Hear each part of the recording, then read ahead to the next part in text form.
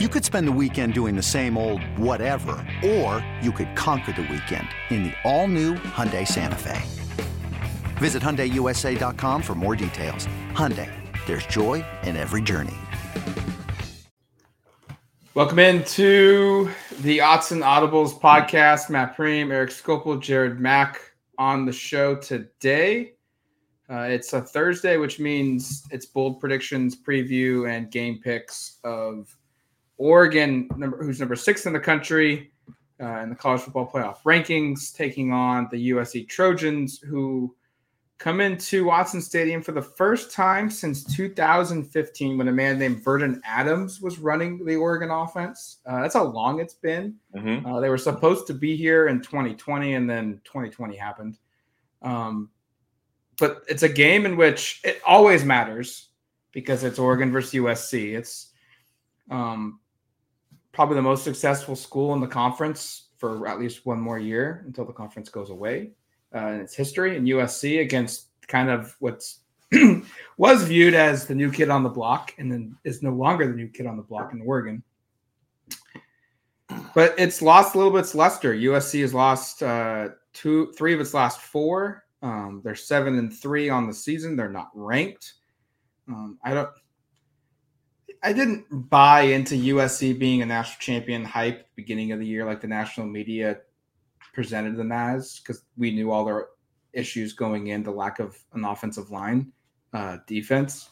But to not have them ranked at all is a little bit of a surprise to me. Like I still figured they would have been a team in the college football playoff rankings in early November, which is where they're not at.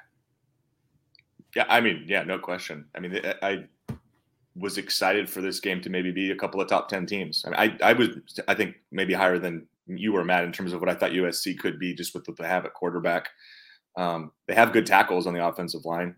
They went out and acquired good defensive players in the portal. Like, there was reason to be optimistic that they were going to get better, and yet it looks very similar to the issues that caused them to lose some games last year and not win the conference a year ago. Like, I think if you're a USC fan, you're probably feeling like this is kind of a repeat of the issues we had in 22, in 23. So, I'm really surprised that this is Oregon hosting an unranked USC team. I still think it's got a chance to be a more competitive game than some people are making it out to be. But I mean, when we talked about this game before the season, I think this was for some of us the game we thought was that Oregon was the most susceptible to lose, and that certainly no longer feels the case.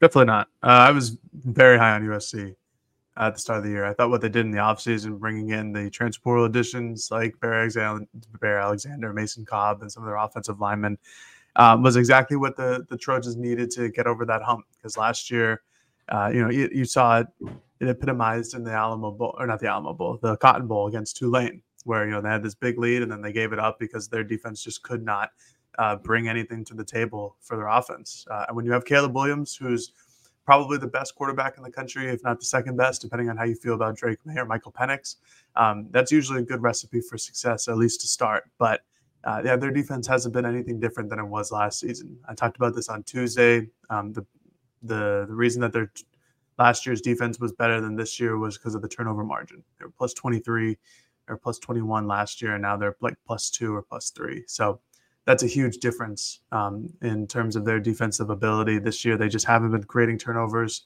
They've been giving up the ball a little bit more, and they can't stop anybody on the ground and can't stop anybody through the air. So those are not recipes for success. I originally had Oregon losing this game to start the season.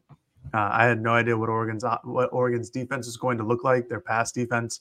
And I thought, beginning of the year, if it were anything like it was last season, where it really struggled against good quarterbacks and good wide receivers, this would probably be the worst matchup for them possibly on the schedule, other than Washington. But I do not believe that will be the case. I'm kind of disappointed that this isn't like a top 15, top 10, even a top 25 matchup between these two programs. I think USC has the talent to be a top 25 or even like a top 15 team for sure, but their execution and play style is just hasn't been good. But maybe no more Alex Grinch could be something that turns the page for them defensively, but I doubt it. This will be USC's 7th straight game since a bye week. Mhm. They did something kind of unique where they got 2 byes this year. They played 3 games, including a week 0 game, and then 6 straight games. Excuse me. This is their 6th straight game going in, and UCLA is next week at home, and then they have a bye week. They were banking on Pac-12 championship, maybe sneaking in a bye right before then, and which would have been a very savvy move. I mean, I think Josh Pate was the one that tipped us off to that. Like, none of us really realized that at the Washington game. That was a sneaky move by them, and I'm curious just to see kind of like how has that impacted this team. Like, are they, it sounds like they're healthy. They've got a couple guys coming back from injury, most notably Marshawn Lloyd, their running back, who leads the nation in yards per carry. He just doesn't get the ball enough times to get the attention nationally that he should be getting, because he's a damn good running back, and he's like a bowling ball, 5'9" and 220 pounds. But how much does this wear and tear of so many games in a row impact USC? Will there be a surprise player that doesn't make the trip or doesn't see the field? I don't know. Oregon's healthy. We should note that. Bucky Irving wasn't at practice when we were there. Eric and Jared were there on Tuesday, but Eric sounds like he was there on Wednesday, which is a good sign. And there really isn't much else from an injury standpoint. I don't think Bucky was ever hurt, to be clear. Yeah. And I want to make it, I mean, we've had a lot of people say we've blown this stuff out of proportion. We're just reporting what we saw. And I think if you listen to our podcast on Tuesday, Jared and I are very upfront about the fact that we didn't think this was anything significant. I guess we've learned from what people may perceive as mistakes with the Dorless thing, but even then I thought we were pretty cautious. So, but yeah, Bucky Irving, he's going to be available. I don't think there's any question. And the Ducks are really at full strength. There's not a whole lot else to add in terms of the injury report. There are several guys who are kind of been known to be out for a while, with Whittington being the most prominent. Other than that, it's like Justice Lowe, a reserve receiver, Andrew Boyle, the kickoff specialist. Like, those are the guys who are out right now. It's pretty impressive what Oregon has been able to do in terms of staying healthy. I'm going to knock on wood here, because by saying that, of course, I'm setting the jinx up for Saturday. Right. But it weathered the storm. I mean, you're this far in the season and there's one significant injury. Like, that's not a very commonplace. So, Oregon's coming into this one basically full strength from a health perspective. The only other name that I would note was Devin Jackson, who hasn't seen the field, I think maybe since Utah or maybe even Washington State. Dan said that he's been dinged up, and they've been precautious with him, kept him out of practice. But he was out there he's been out there on the field. We haven't seen him go full blow yet, but he did this past practice. So that's a good sign just for linebacking depth for Oregon. Devin Jackson's probably the fastest linebacker in the room, so that might help in some type of pass coverage situation. And then Kamari Terrell is another guy who was just a full participant this past week at practice on Tuesday and Wednesday. We haven't seen him go full participant in a minute. He's been in trainers at practice for the last week or two, I think. So just more depth. No big injuries, and like Eric said, nothing really to be concerned about with Bucky Irving. We saw him on Wednesday, looked good, full participant. I just think it's more of a give this guy a breather type of deal. Like I said on Tuesday, if you can give these guys a breather and it not affect you, I think that's the right idea. Rest days are good this year. Mm-hmm. Your answer to Devin Jackson, Jared, is Washington State. Checking the game log of his profile is the last time he saw the field. He did not play Utah or California this past weekend. So 2 weeks. What USC looks like on the field, I mean, we know they're not good, but what's kind of the mood of this team? Alex Grinch has been removed. You just suddenly said, we know they're not good. They're not good. They're not good. USC or like their defense? The whole team or both? Okay. Their offense is good. Caleb Williams is good, but you guys both said you thought they were going to be a lot better than what they are. They're not good. They're not as good as their expectations. They have 3 losses. They were a top 5 team, I think, to start the season, and they're not ranked in November. They had to make a coaching change.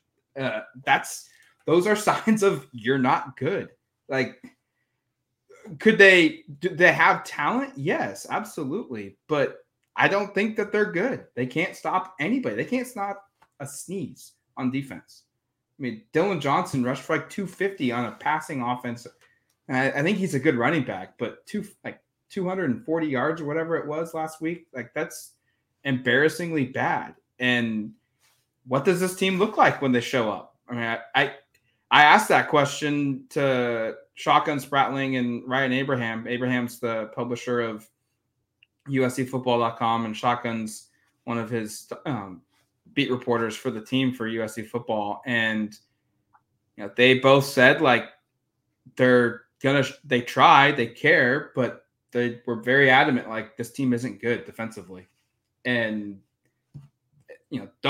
don't think this team's just gonna fold because their season's over. They're not gonna make the playoffs, but he said they're gonna try hard, but trying hard doesn't equate to making plays because they're just not good defensively.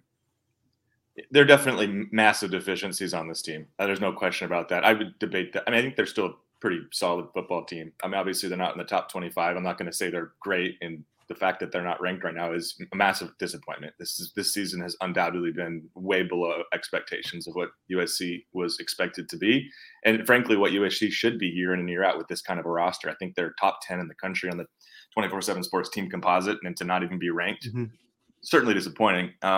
But they still have talent on this team, and the offense is definitely good. This is the second scoring offense in the country behind Oregon. These are the top two scoring offenses. There's all sorts of NFL caliber players on that offense, obviously led by Caleb Williams. I mean, this is a team that, aside from a stinker against Notre Dame, has still consistently put up 35, 40, 50 points every single week. So offensively, they're definitely good. They're definitely better than good. But defensively, they're very much not. And that's the part we can get into without question here later on the show. But I mean, I think offensively, this is a team that puts stress everywhere. Lloyd's availability. No, I agree with that. They're good offensively. I'm not trying to push back on that. Yeah. No, I just think the general sentiment that they're not good as a team, I would disagree with a little bit. Not to say that we'll get to predictions at the end. I think we're all going to pick Oregon to win, and probably Oregon to win fairly comfortably, I'm guessing. But just because of the way these two teams have been playing, like I think Oregon is undoubtedly the better of the two teams. Just to make that point clear, I know when we were predicting the Oregon-Washington game earlier this year, there was obviously people who were really angry about us for the way we landed there. But my point going in is I thought those teams were pretty even. I don't feel that's the case right now with Oregon and USC. I think Oregon has clearly proven to be better than USC over the course of especially the last month.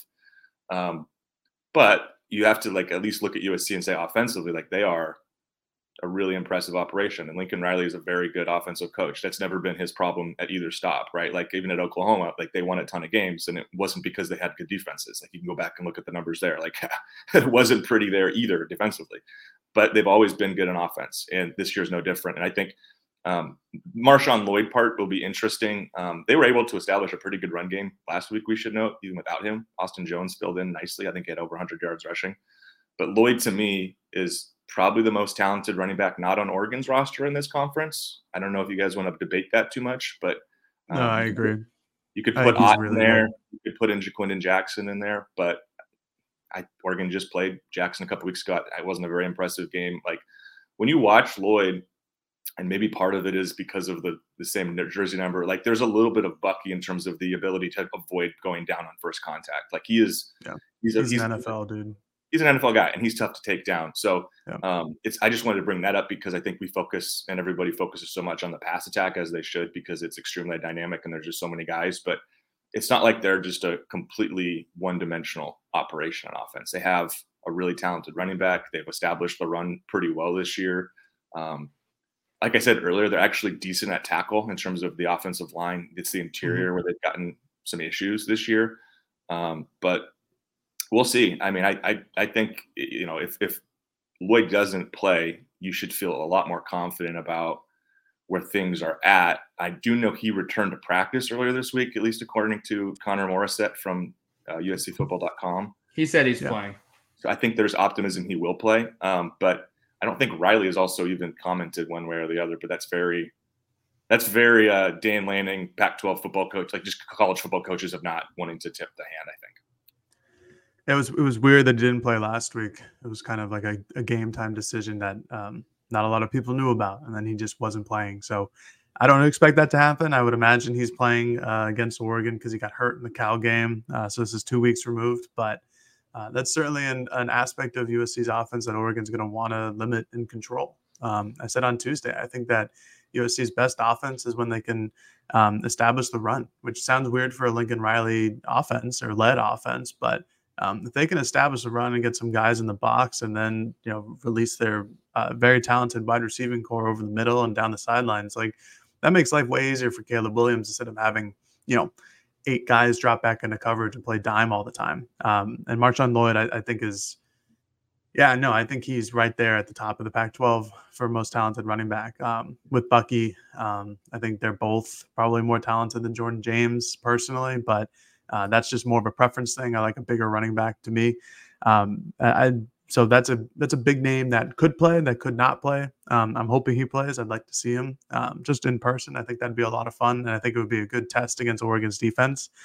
And that's part of the reason why USC is still good of a team, is they can give anybody a scare just because of that offense. You saw last week against Washington, 42 points. I know they lost by 10, but that's the number 5 team in the country. They certainly made a statement. They, like Eric said, they established the run. Caleb Williams had a pretty good day. Like that offense can compete with anybody in the country. And that's the reason why they can. I know that their season has been rather disappointing, but that's the reason why they can still potentially beat anybody. It's just because of their offense and because of Caleb Williams and because of the play calling that Lincoln Riley has and because of the weapons. And again, I'm not saying that they're going to beat Oregon. I have Oregon to win. We'll get to the predictions, but that's just a good overall offense. And all the problems have remained on the defense. It's the oldest time for Lincoln Riley. And like Eric mentioned, go back to Oklahoma, these were always the problems. It was never Baker Mayfield or Jalen Hurts in the offense. It was always whoever was controlling the defense, which usually ended up being Alex Grinch for the last couple of years. So this will be a good testament to see which defense steps up at different times. I don't think it'll be like whatever team gets the most stops will win. I think there will be plenty of stops on one side of the ball. It just depends if USC can get more than like 3 stops a game. And I'm not sure that they will. Yeah, that was what Ryan and Shotgun told me, is that USC has to operate every game with like the thinnest of margin for error because their defense is so bad. Like they basically have to go into games knowing that they have to score 40 points to have just a chance at winning. And that's what played out last week against Washington. That's probably what will play out this week against Oregon. I think the game will be decided by Oregon defensively of how few of guys can they send up front in the front 7 or wherever the defense comes from to generate enough pressure to impact Caleb Williams and to drop back as many guys as possible. Like if Oregon can get a consistent and effective pass rush with 4 guys, like I'm not going to say we're going to see a Notre Dame performance where that's such an outlier of a game for them offensively. Agreed. Like some of that was because they had 5 turnovers. Caleb didn't play very good. He made some really stupid throws, but like just from a yards and yard per play average and all of that, like it's so low compared to everything else. Like I don't think we're going to see that, but we could see Oregon, somewhat keep things in check. Like to Jared's point, like we might see Oregon get 4 or 5 stops defensively, and that puts a huge pressure on a really, really bad defense to match that against an equally as good offense. This game's going to be won by Oregon in my eyes of what the front 4 does defensively. I think that's a good place to start. I'm in agreement there because I do think undoubtedly the USC receivers and tight ends and all those guys are going to put pressure on the back end. We'll see how Oregon holds up just playing man if that's how they want to play. But to your point, if they can get after Caleb Williams, and now we have to also acknowledge he's really, really tough to get down once you get to him. Like this is Cam Ward-like. This is I guess better than Cam Ward. Definitely better than Cam. I'm just trying to think of quarterbacks Oregon's played this year who are tough to bring down once you even get there. Like I don't know if there's anybody else off the top of my head that really reminds me. This year, no. Like Cam Rising, tough guy to get down. Tough guy to get down, yeah. But not this year. Not this year, yeah. But Ward is like, just think about that game and like how Oregon's defense, I actually thought, going back and you watch that, like played pretty dang well. But there were just a couple plays where Ward does Cam Ward stuff and escapes and makes a throw. And I think you see that all the time with Caleb Williams. There's a clear instance to me, and there's a ton this season, but against Washington last week where it was 4th and 1 and internal pressure finds him, he rolls and then fires just a BB to the end zone for like a 35-yard touchdown. Like that is a type of play that he can make where you might actually defend him pretty well, and yet he's still able to score points. Like that's my point with USC offensively, is like you could actually play like a really good defensive game or have a couple really good defensive sequences and it not necessarily end in positive results for the defense just because of how good he is. And then also, like I was trying to get to earlier, of just the caliber of receivers here. Like this isn't Washington. Like Washington has better top end talent than USC's guys. USC probably has more total guys, especially because McMillan didn't play in that game really against Oregon. But like this is undoubtedly the next best receiving core Oregon's faced. Like Taj Washington is a blur. He's extremely explosive. He averages like almost 20 yards per catch. And then you just keep going through it and it's guy after guy. Like I remember earlier in the year, it was like Dorian Singer is going to be the guy. He's like their 3 or 4 receiver in terms of production. I know you're big on that guy. He's really hard to watch, but like that speaks to the depth of like that guy on a lot of teams in this conference would be a number 1 or a number 2. I mean, that's what he was at Arizona last year, and he goes to USC and he's like their 4 basically right now. And they have Zachariah Branch, who they're not even utilizing quite as much, even though he's like probably the most explosive guy on that roster. So there are undoubtedly skill talent guys here that can give Oregon difficulty in the secondary. So we'll see how they hold up. I'm a lot more confident in this Oregon secondary this week than I was going into the Washington game, just in terms of what I had expectations for, because I think they played really, really well this year.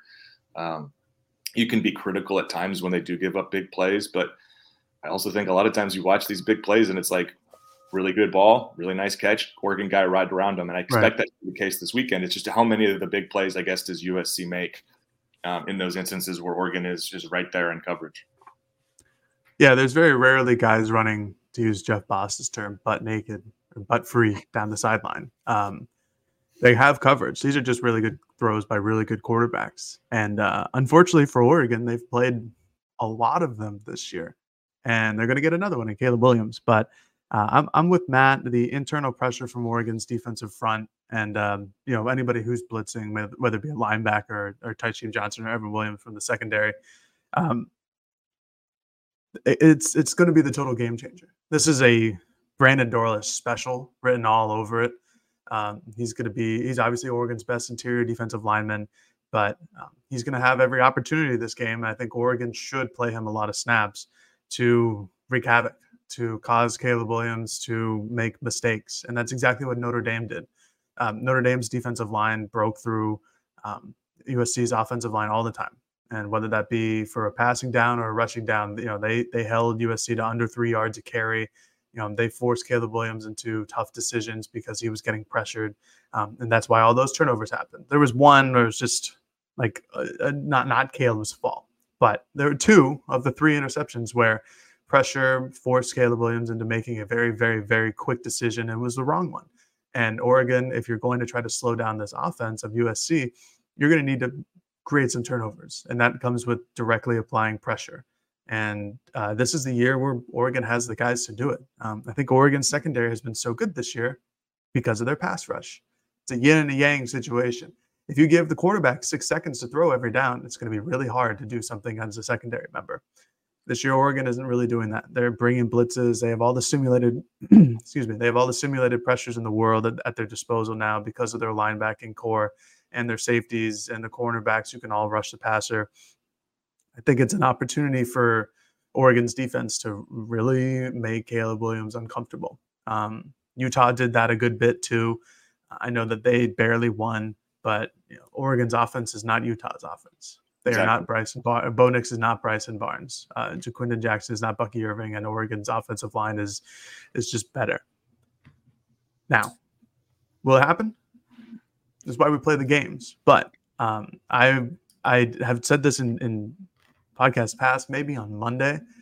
that I think the linebacker core of Jeffrey Bassa, Jamal Hill, and Justin Jacobs, Bryce Betcher, and maybe Devin Jackson if he plays, is going to be heat-seeking missiles a lot of the time on Saturday. And that's what Cal did really well in their almost upset win against USC.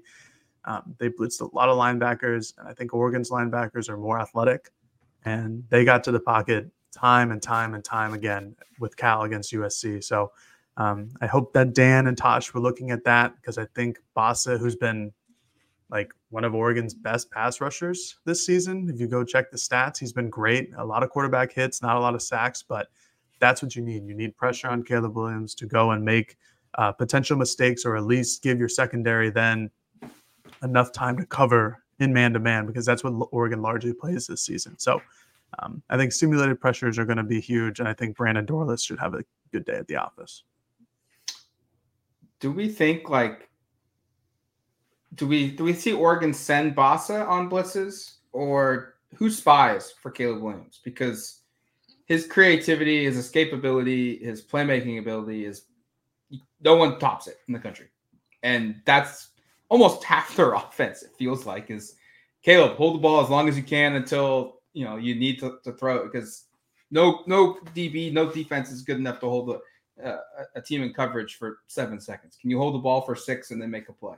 Like, sometimes that kind of feels like what their offense is. And I agree, Jared's point of simulated pressures and bringing them from all over is critical. But at what point is it going to be a necessity, or can you not necessarily a necessity, but how risky do we get? Do we see Oregon get?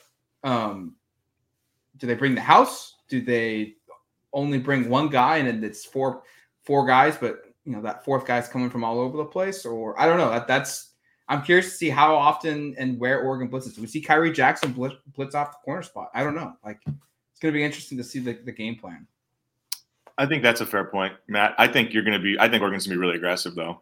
And if it gets to a spot where those aren't productive plays and Caleb makes a bunch of, again, I'll bring up Cam Ward's name because he's the only quarterback this year who's done that kind of thing regularly, where he gets out of it and is able to make things happen after, then maybe you switch things up. But I think you come out being really aggressive. And to Jared's point, like, just go watch the Cal game. And like, that was what they chose to do, is a bit of a roadmap for Oregon. And I think Oregon has clearly better personnel there, at least from an explosiveness at linebacker. Like, I mean, that's what Oregon went. That was the whole point of this offseason, was trying to get faster and more explosive there. So I anticipate they're going to come out hair on fire, trying to get him into a spot where he's uncomfortable. But if they show they can pick it up and that's not an area where Oregon has any success, yeah, I think maybe you see a bit of an adjustment there where you do say, okay, we're not able to get home there. Let's just keep somebody kind of hanging back to make sure he can't scramble for 20. Because I think it's almost a bit of an underrated part of his game is what he's able to do when he gets downfield. Like, I think he leads the Pac-12 in rushing touchdowns this year. Some of that's just stuff around the goal line, like Bo did a year ago. But like he's the whole package offensively. He can beat you in just about every way. And so I agree that you want to be cognizant of that part and adjust. But if you can get him on his backside or force him into mistakes early, like, that's where you can see this game open up in my mind. So I think you're going to see that Oregon be really aggressive early on in this game. And if that strategy doesn't pay off, maybe you see them drop back and play a little more conservative as it goes. Well, these are the perks of simulated pressures, where you bring 4 guys every single time, but the offensive line just doesn't know which 4 guys it is. So in terms of who is going to be a spy, I don't know if they start out spying. I think that they will probably implement that during the game if it becomes a problem. I think Oregon's defensive ends are athletic, but probably not. They're definitely not athletic enough to run down Caleb Williams. Maybe Jordan Birch is, but he's not going to be on the field at all times. He's going to be subbing out, just like everybody is on the defensive line. If there is a spy, wouldn't it surprise me to be Justin Jacobs, dude who's fast, athletic, big, and strong. That's a guy who's probably physically capable by himself to bring down Caleb Williams. Not that these are the games that you get Justin Jacobs, because he's a dominant run stopper. You get him for games like against Utah or against Oregon State. But this is a game where he could shine just because of his pure physical dominance over other guys. I mean, he's the biggest linebacker in the room by 2 inches and 20 pounds. So that could be the spy, but I think it's really going to be a lot of simulated pressures where, you line up 7 guys at the line, only 4 go, and you just don't know where they're coming from. And that creates even more chaos because not only does the offensive line not know where they're coming from, but the quarterback doesn't know where they're coming from. And like I said earlier, this is the year where Dan and Tosh have been able to unleash these simulated pressures because they finally have the personnel to do it. Last year it was pretty choreographed. Just, hey, we're going to run up the middle, or we're going to blitz up the middle. Maybe every once in a while do an off tackle like corner or safety. But this year it can be genuinely confusing for an offense to know where it's coming from. We saw that a lot against Utah, and it got home a lot. So I would expect to see a lot of those on Saturday as well. We feel like this is probably the best defense USC's ever faced this season, right? Yeah. I mean, Utah being the other one, but Notre Dame. Notre Dame's pretty damn good too. Notre Dame. Yeah. If you look at just the statistical profile, statistically, Notre Dame's better than what Oregon is. Yes. So okay, it's probably 1A or 1B. Like that feels pretty safe to say. I bring that up because almost like, does Oregon, they know their defense is elite. Is this a game where maybe even though your defense is so good, your best defense is your offense putting together 4-minute, 5-minute drives and just grinding down your opponent? Or do we see Oregon be like, hey, screw it. We fully believe our defense. We're not going to play like air quote keep away and just shrink the game. They're going to take shots. Like first play, go deep, go send Troy, send Tez across the middle. Do we see just Oregon go methodically like they did against BYU last season? We've seen it a couple times in spurts this year where they just run and sprinkle in a couple passes. I don't know that answer. I'm curious to see how they approach that. Like, because this is by far the best offense outside of Washington that they've faced. And you can probably argue that, like you could argue USC's offense is better and you might win that. You would get a lot of pushback, I don't think, on that comment. From an explosive standpoint, from a scoring standpoint, from a yard standpoint, they're very similar. I don't know. I'm just curious of what Oregon's offensive game plan will be. Like, do you ride Bucky knowing Utah is so bad defending the run? USC, yeah. No, I think that's a fair question. I mean, the good thing with Oregon is you can be successful doing either and probably both, which is what my answer probably is, which is like you're going to see Oregon take shots. I almost guarantee it. I don't think this is going to be just a full-on ball control game where Oregon runs it 48 times or something like that. Like, I just isn't the MO of Will Stein. That isn't also really what you want to do to your running backs at least late in the season, in my mind. Just in terms of the depth with Oregon is kind of lacking. I mean, I know they have 2 really good running backs, but if one of those guys does go down, you're looking at true freshmen. So I don't know if you want to like pound it. Now, you might get to a part in this game in the second half where that is like, if you build a lead, I think absolutely you'll see Oregon maybe head that route. Like if Oregon's up 17 points in the third quarter, you might see a couple of drives where they just try to grind out 5-6 minutes and finish with a knockout blow touchdown. But I think offensively early, especially they'll be diverse. They'll be aggressive, trying to throw the ball down the field, because if you don't do that, USC can load up the box. Not that they've been even a remotely good run defense, but you also look at even Barnes. I was going to say 2 the last year, but all 3 of the teams that have run the ball really successfully the last 3 games. And if you look at the numbers, it's pretty glaring if you're USC. Like 3 straight games allowing more than 235 yards on the ground to Utah, Cal, and Washington.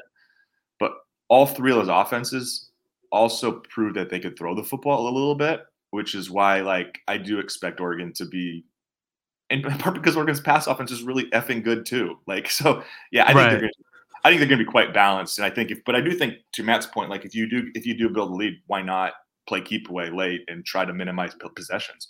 Are you feeling, Jared, like this is an opportunity to just like flex? Is that what you're thinking? Well, I think it is an opportunity to flex, but what I was going to say was, have we seen Oregon do it this year where they're just like, hey, we're going to run an 8-minute drive? I don't think against Texas Tech. I think they had one big drive or one long drive against Texas Tech where they went there. But we keep referencing like the BYU game from last year. Like that was like a solid 13 months ago. Like Kenny Dillingham isn't here. Like I don't know if that's in their MO to go out there and run an 8-minute drive. And I don't think it's going to be the case on Saturday. I think situationally it might be, but just if they have a lead late. But I agree with it. Might be, but we didn't even see that against Washington where they had a lead late. Like they took some time, but it's still like, huh? They took a shot to try. They took a shot down the sideline on 3rd and short. Like I don't know if I'm just saying, like, I don't know if that's basic. Like, I'm sure they are capable of it. They have the personnel and the running backs and the offensive line to do so. But I think Will Stein's just out there having fun, man. He's letting Bo Nix go throw. And I think that's what's going to happen on Saturday. Like, it would be a good idea to keep USC's offense off the field for as long as possible. The flip side of it is USC's defense going to stop Oregon from scoring really fast? Like I'm sure if Oregon could try to run a good old 6 to 8 minute long drive, but Bucky Irving's pretty damn good. So is Jordan James. Like they might just spring free for 3 20-yard runs, and all of a sudden they're like at the 20-yard line. So I think they could try it for sure. I just think that Oregon's offense is going to be too explosive, like for the same reasons that Eric just went through. The last 3 games over 235 more yards on the ground, and all 3 of the teams were able to throw. Like Cal, sorry for Fernando Mendoza, but not a great quarterback. Neither is Bryson Barnes in a pure quarterback conception, but all those guys had success. And, Bryson Barnes had, probably the most success in that 4th quarter drive where he ended up winning the game for Utah. Like Oregon's just going to be able to move the ball theoretically, however they so please. And so I think, regardless of if they try to or not, I think that USC's offense is going to see the field because Oregon's just going to score and score and score. And we'll see, like this goes back to my earlier point, like we'll see if USC can get some stops here because it doesn't look great, at least on paper. All right, let's take a quick break and we'll dive into our game predictions and bold picks and updating the standings.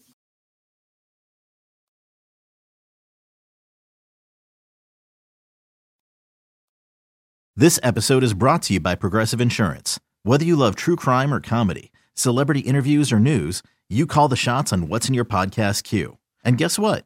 Now you can call them on your auto insurance too with the Name Your Price tool from Progressive. It works just the way it sounds. You tell Progressive how much you want to pay for car insurance, and they'll show you coverage options that fit your budget. Get your quote today at Progressive.com to join the over 28 million drivers who trust Progressive. Progressive Casualty Insurance Company and Affiliates. Price and coverage match limited by state law. Introducing the Two-Way V4, where groundbreaking fuel cell technology meets fresh foam cushioning for the ultimate performance. With fuel cell, each step feels explosive, delivering unparalleled energy return. Paired with fresh foam, experience maximum comfort throughout the game. Its lightweight textile upper offers support and breathability without sacrificing agility. Whether you're hitting the clutch shot or locking down the opposition, the Two-Way V4 gives you the tools to play at a high level. Learn more and purchase the Two-Way for yourself at newbalance.com.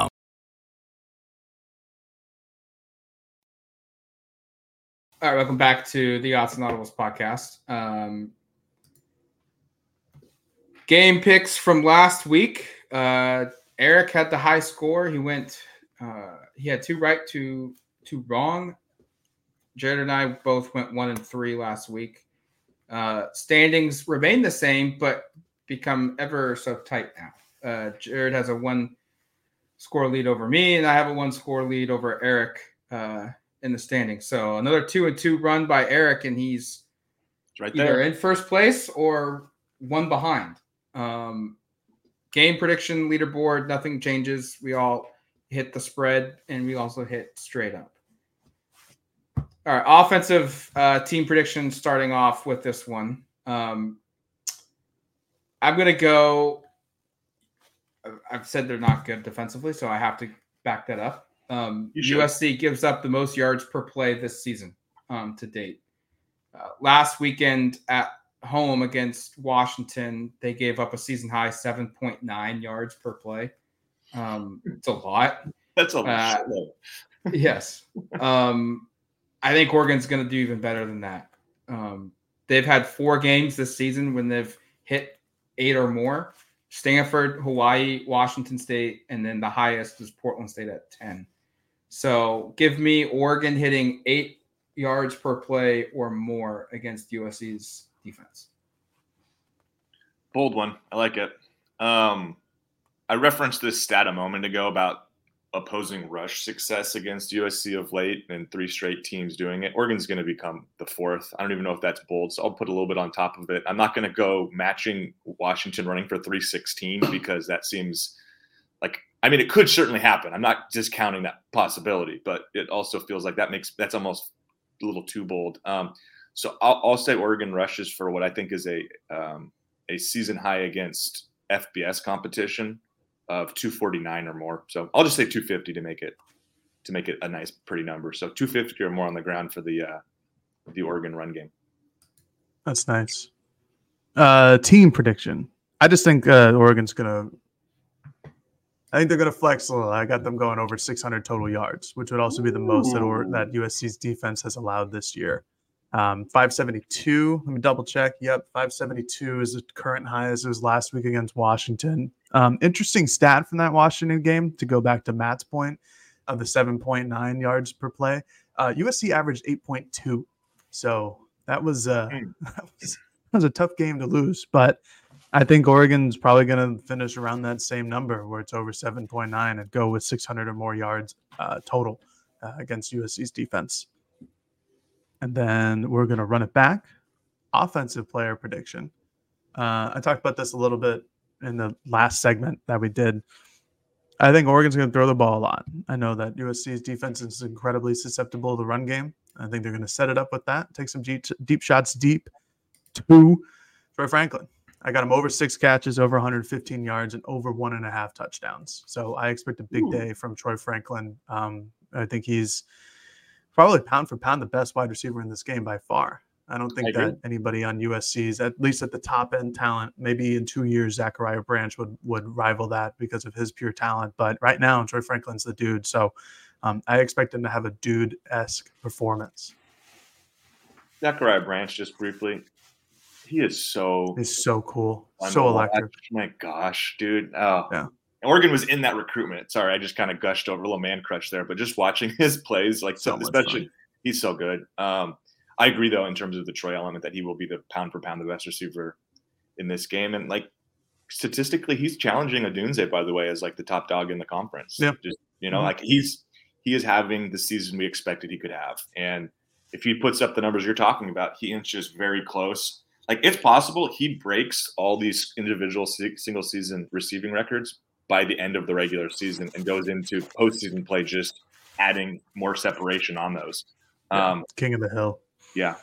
This is the best receiving season we have ever seen from an Oregon receiver. Knock on wood, he's available the whole way. Okay.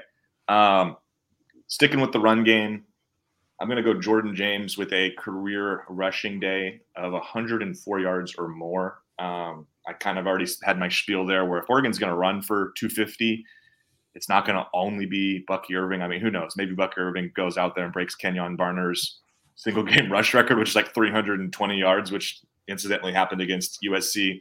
Gosh, Matt, what was that? Decade or so? 2012. Yeah, about a little more than a decade ago. I don't expect that's the result because that game, I just remember watching that game being like, they really just don't know how to stop him. They just have no answer for him. And then Oregon, Chip Kelly just kept drumming it up. All right, just keep giving it to him. Run it back. So I don't expect Bucky to quite have a game like that, but I do think Jordan's going to be effective. And I think both running backs will. It wouldn't stun me at all if this is a 2 guys run for 100-yard game, which I know was, I think, Jared's pick last week against Cal. Is that right? That was your prediction? Yeah. Yeah, I think I had him running for both 135. Yeah. But I'll take Jordan for his new career high of over 104. That post-game USC 2012 show was epic. I remember listening to that from the press box. I have a similar rushing one. Bucky Irving, though, his career high is 149. He did it twice last season versus Washington, North Carolina. That number might kind of surprise you considering just how good he is. It's a little low.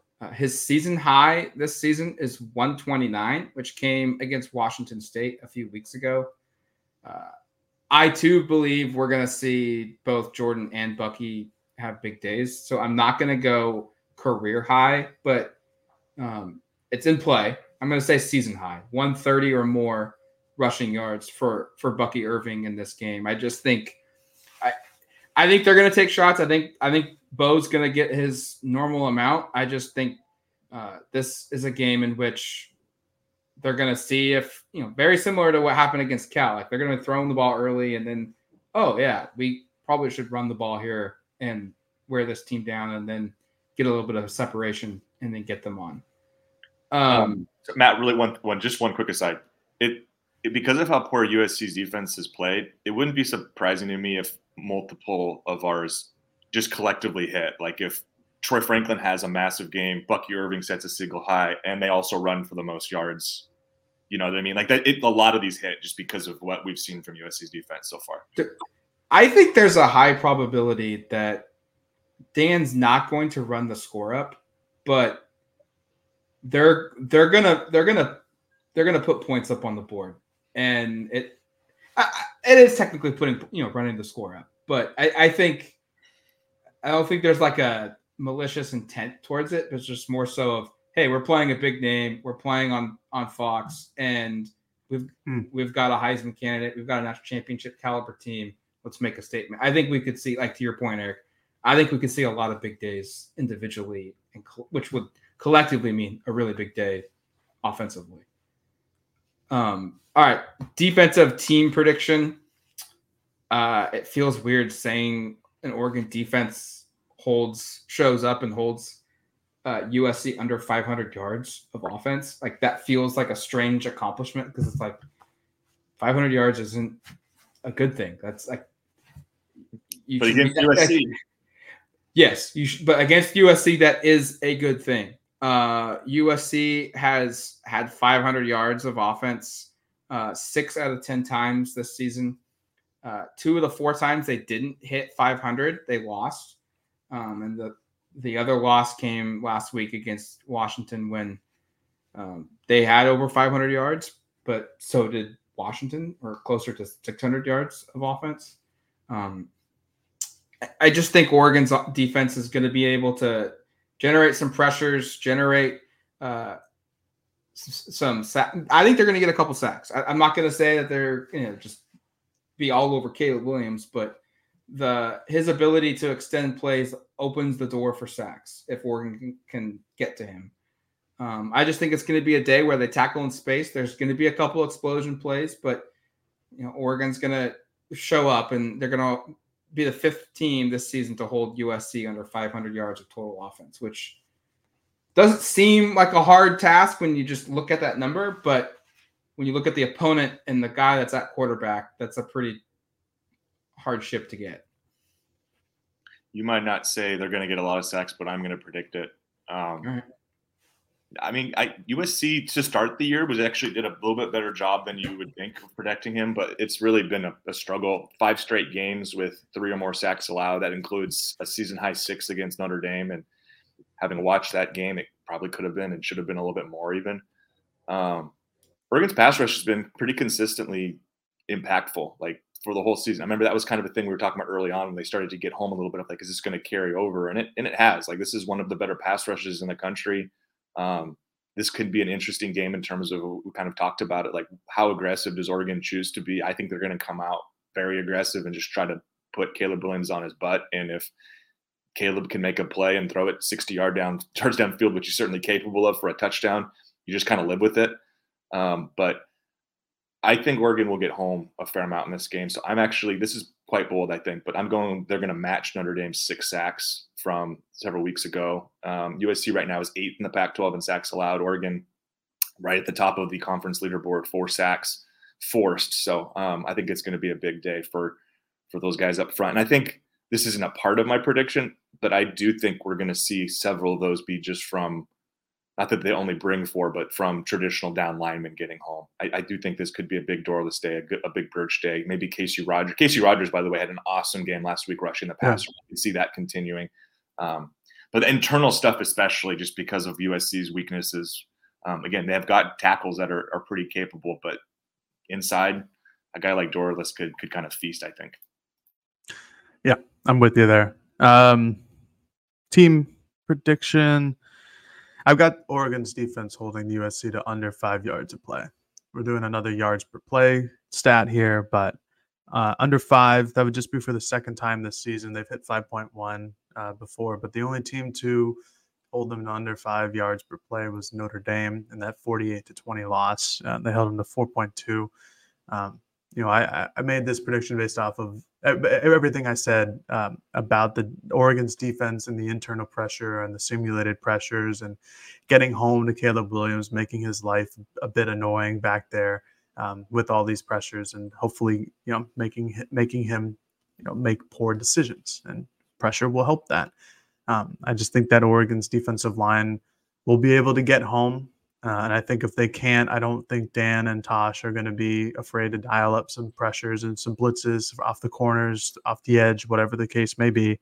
And I think Oregon's secondary, we're going to see a lot of subbing because it's going to be a lot of seconds out there in coverage. And unlike Cal, where Kyrie Jackson, Jaleel Florence basically played the entire game until the very end of the fourth quarter, Oregon has that depth at cornerback where you at least feel pretty comfortable with Nico Reed and Dante Manning and Triquez Bridges.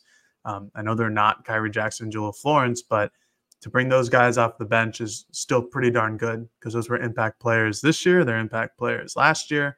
So I think we'll see a lot of that just to keep guys fresh and try to keep those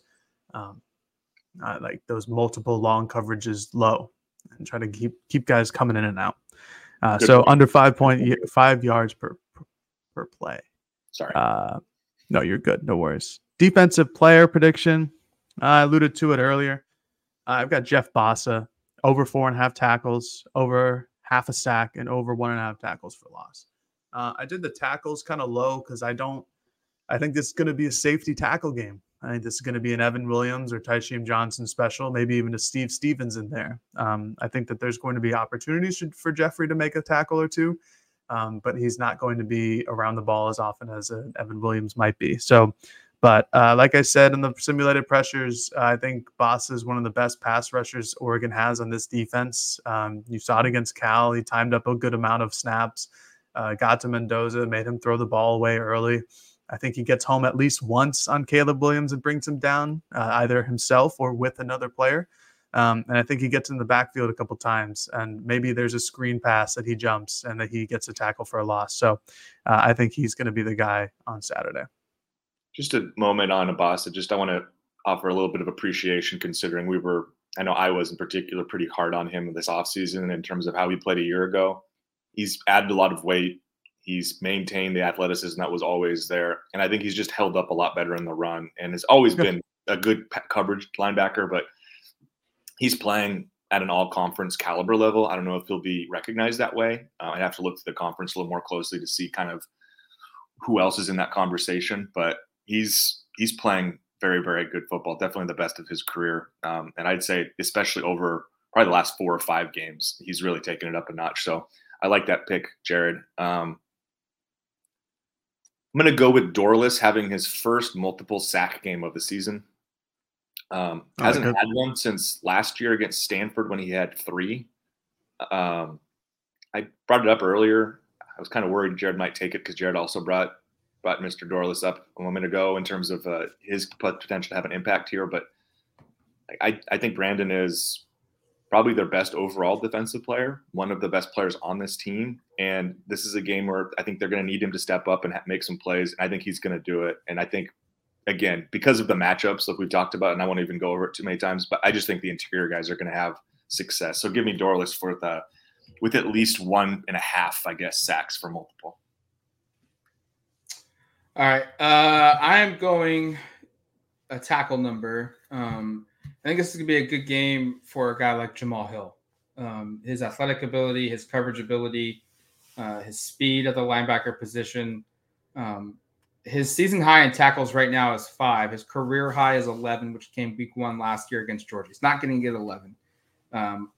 5 feels like a solid number to start with, but I'll bump it up by 1 since he's already done it this season, and say he hits a new season high in tackles with 6 against USC. I just think that there's going to be a lot of opportunities right near the line of scrimmage or shortly after it with what USC does from a play calling perspective, from a player personnel perspective, and he's going to be on the field quite a bit because of who they play. I don't think USC and Cal's offenses are like just straight mirrors of each other, but they're closer to what Utah is or what, not Colorado, but Texas Tech is.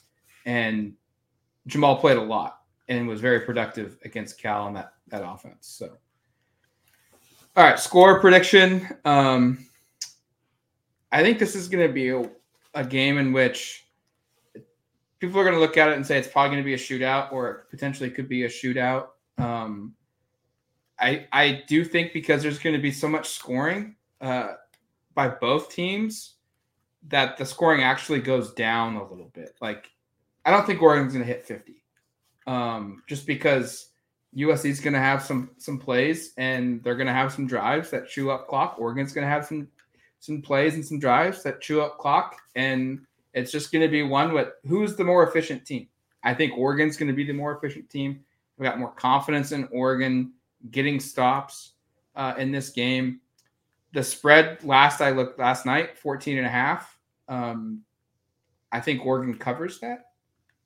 And I'm going to go 43-24. I get to 43 because I think we're going to see a 2-point conversion by Oregon in this game. 43-24 Oregon, covering the spread by 19. I like the thought of Oregon going for 2 early, just because we've seen Dan, and especially in the bigger games this year, kind of do that to make opponents, play kind of catch up and have to find ways to match that. So I like getting a weird score.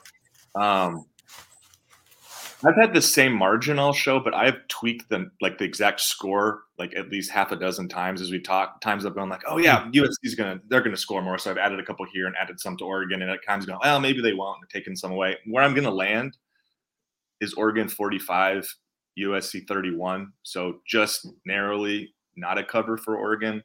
Obviously wouldn't be surprised at all if Oregon does cover. And frankly, I wouldn't be surprised entirely if Oregon has another statement game and wins 52-21 or something like that. And we come out going oh man, they did it. I agree with that. This is the knockout game. And if anybody in the country has doubts about Oregon, go look at this game tape, go watch what they just did to a USC team that we know has a lot of faults, but has handled, at least been really competitive with the good teams aside from Notre Dame this year.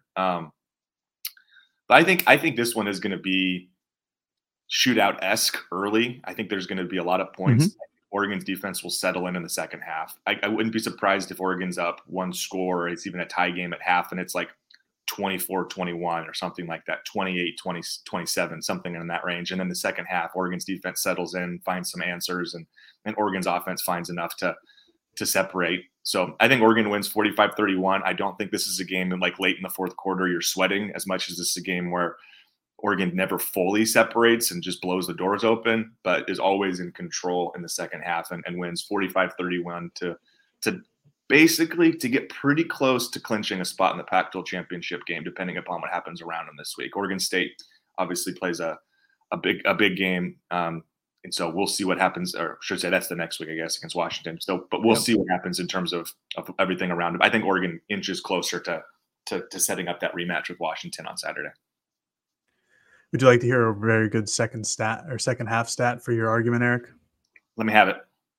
It comes from our dear friend Jeff Schwartz. Oregon has allowed 5 total touchdowns in conference play in the second half. 2 to Washington, 1 to Colorado, 1 to Washington State, and 1 to Cal. So second half adjustments have certainly been quite good this year. All right, now's my prediction. I got Oregon 56-34. I think USC will score the ball, but let me get into it. I think if given the opportunity, Dan Lanning will run the score up to 70+. That's just what I'm going to say. I think this is a opportunity to showcase Oregon's talents. I know that it's going to be on the late kick. It's going to be the Pac-12 After Dark, 7:30 p.m. Pacific, 10:30 p.m. Eastern. But this is going to be a game with a large visitor list for Oregon and recruits. A lot of kids from Southern California. I feel like this is kind of like a blood in the water type scenario for Dan. We've talked about USC struggles. They talked about their disappointing season, already having 3 losses, 3 in the last 4 games. Nonetheless, there's some blood in the water. Maybe not everybody on USC is up for this game. Well, maybe they are. We'll find out on Saturday. But I think that Oregon will score ad nauseum. I think they'll have opportunities to score whenever they want. I think their offense will come out firing. I think that the defensive coordinator change for USC may impact something in the first quarter. But I think that's about where it will land. Is after the first quarter or after the first couple drives, I think Will Stein and their offensive staff are smart enough to understand the adjustments that are being made and then go on to running the ball down the field. I have 56. I thought about going into the 60s range, but I think 56 is pretty nice. I think USC does get on the board. I think Caleb Williams is inevitable. I think he's really hard to stop. And I think their wide receiver group is the deepest Oregon will play this year. Yeah. Won't have the top end talent, but it'll certainly be the deepest and just the overall talent of the group. I think Dan ran it up against Cal on purpose. And I think he'll do it again this week against USC. It's going to do it for us here on the Austin Audibles podcast. Thank you for listening to the show. Next time you hear from us will be sometime on Sunday. I don't even know when. It'll be late. It'll be early, however you want to discuss it.